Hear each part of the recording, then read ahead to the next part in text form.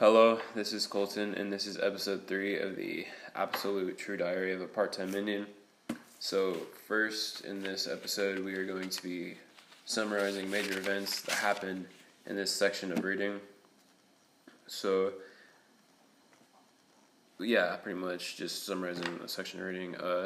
So the first one is that Mary actually writes a handwritten letter to him this time, in the mail, and it's pretty much telling him about how she can't find a job because of her lack of experience.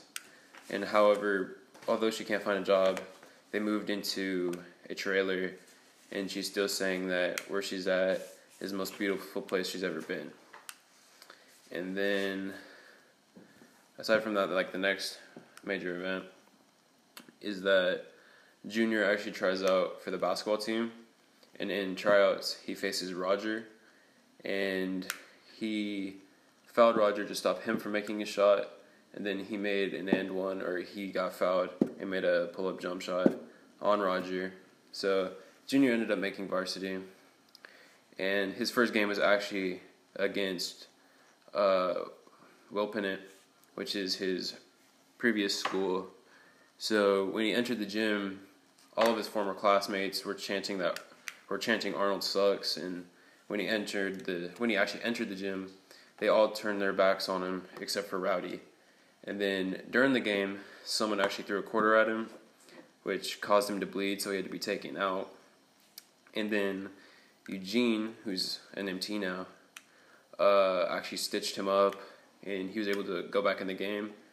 And then I don't know how long, but after he was put in the game, he went in for a layup, and Rowdy actually elbowed him in the head, knocking him unconscious.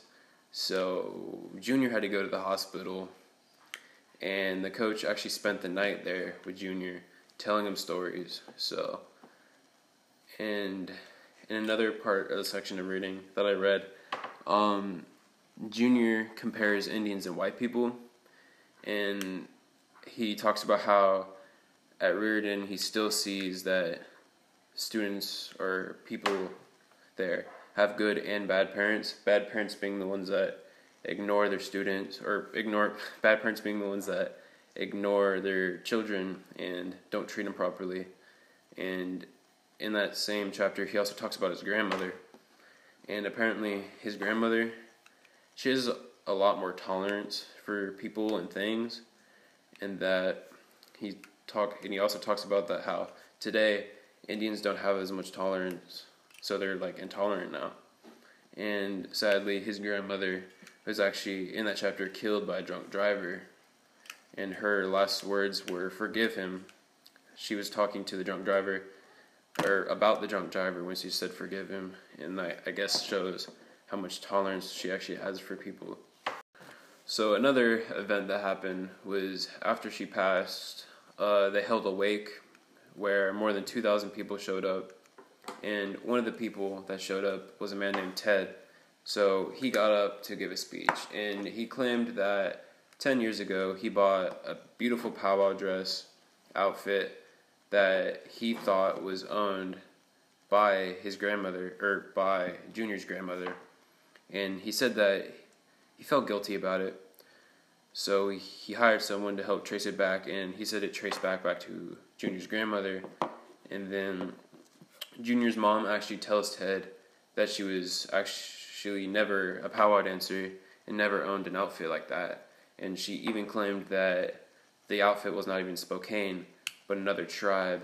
And so Ted ended up leaving. He packed his stuff away and left. So another major event that happened was on Valentine's Day.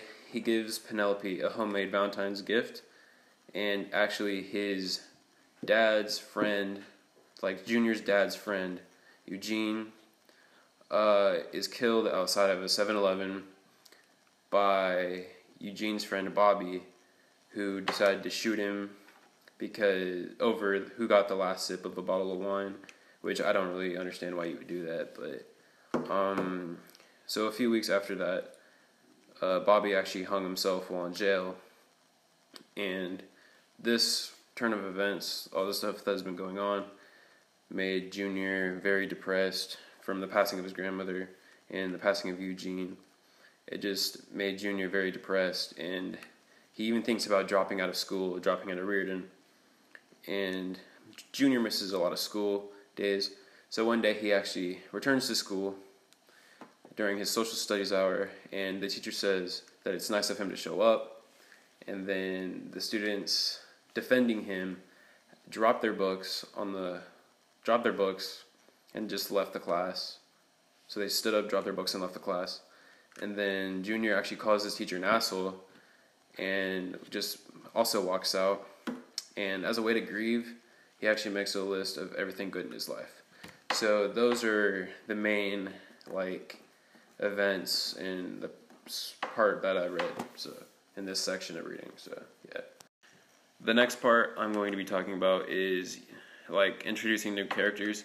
So one character I'm introducing is Eugene. You actually met him chapters back, but I'm introducing him now. So he actually gave Junior a ride to school on his motorcycle, and he was actually Junior's dad's best friend who was shot.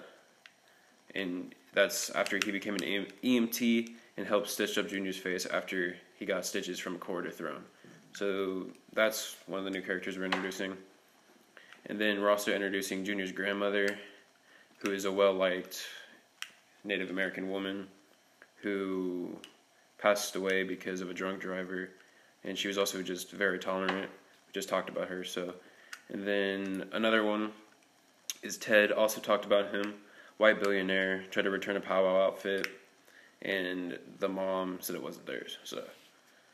So the next thing is that we're interviewing Ted from the book. So Ted, why did you come to the funeral? Well, actually, I looked upon this as a good business move. I mean, here I had 2,000 Native Americans, and it was actually a good way to make new business. Okay. What made you think the outfit was hers?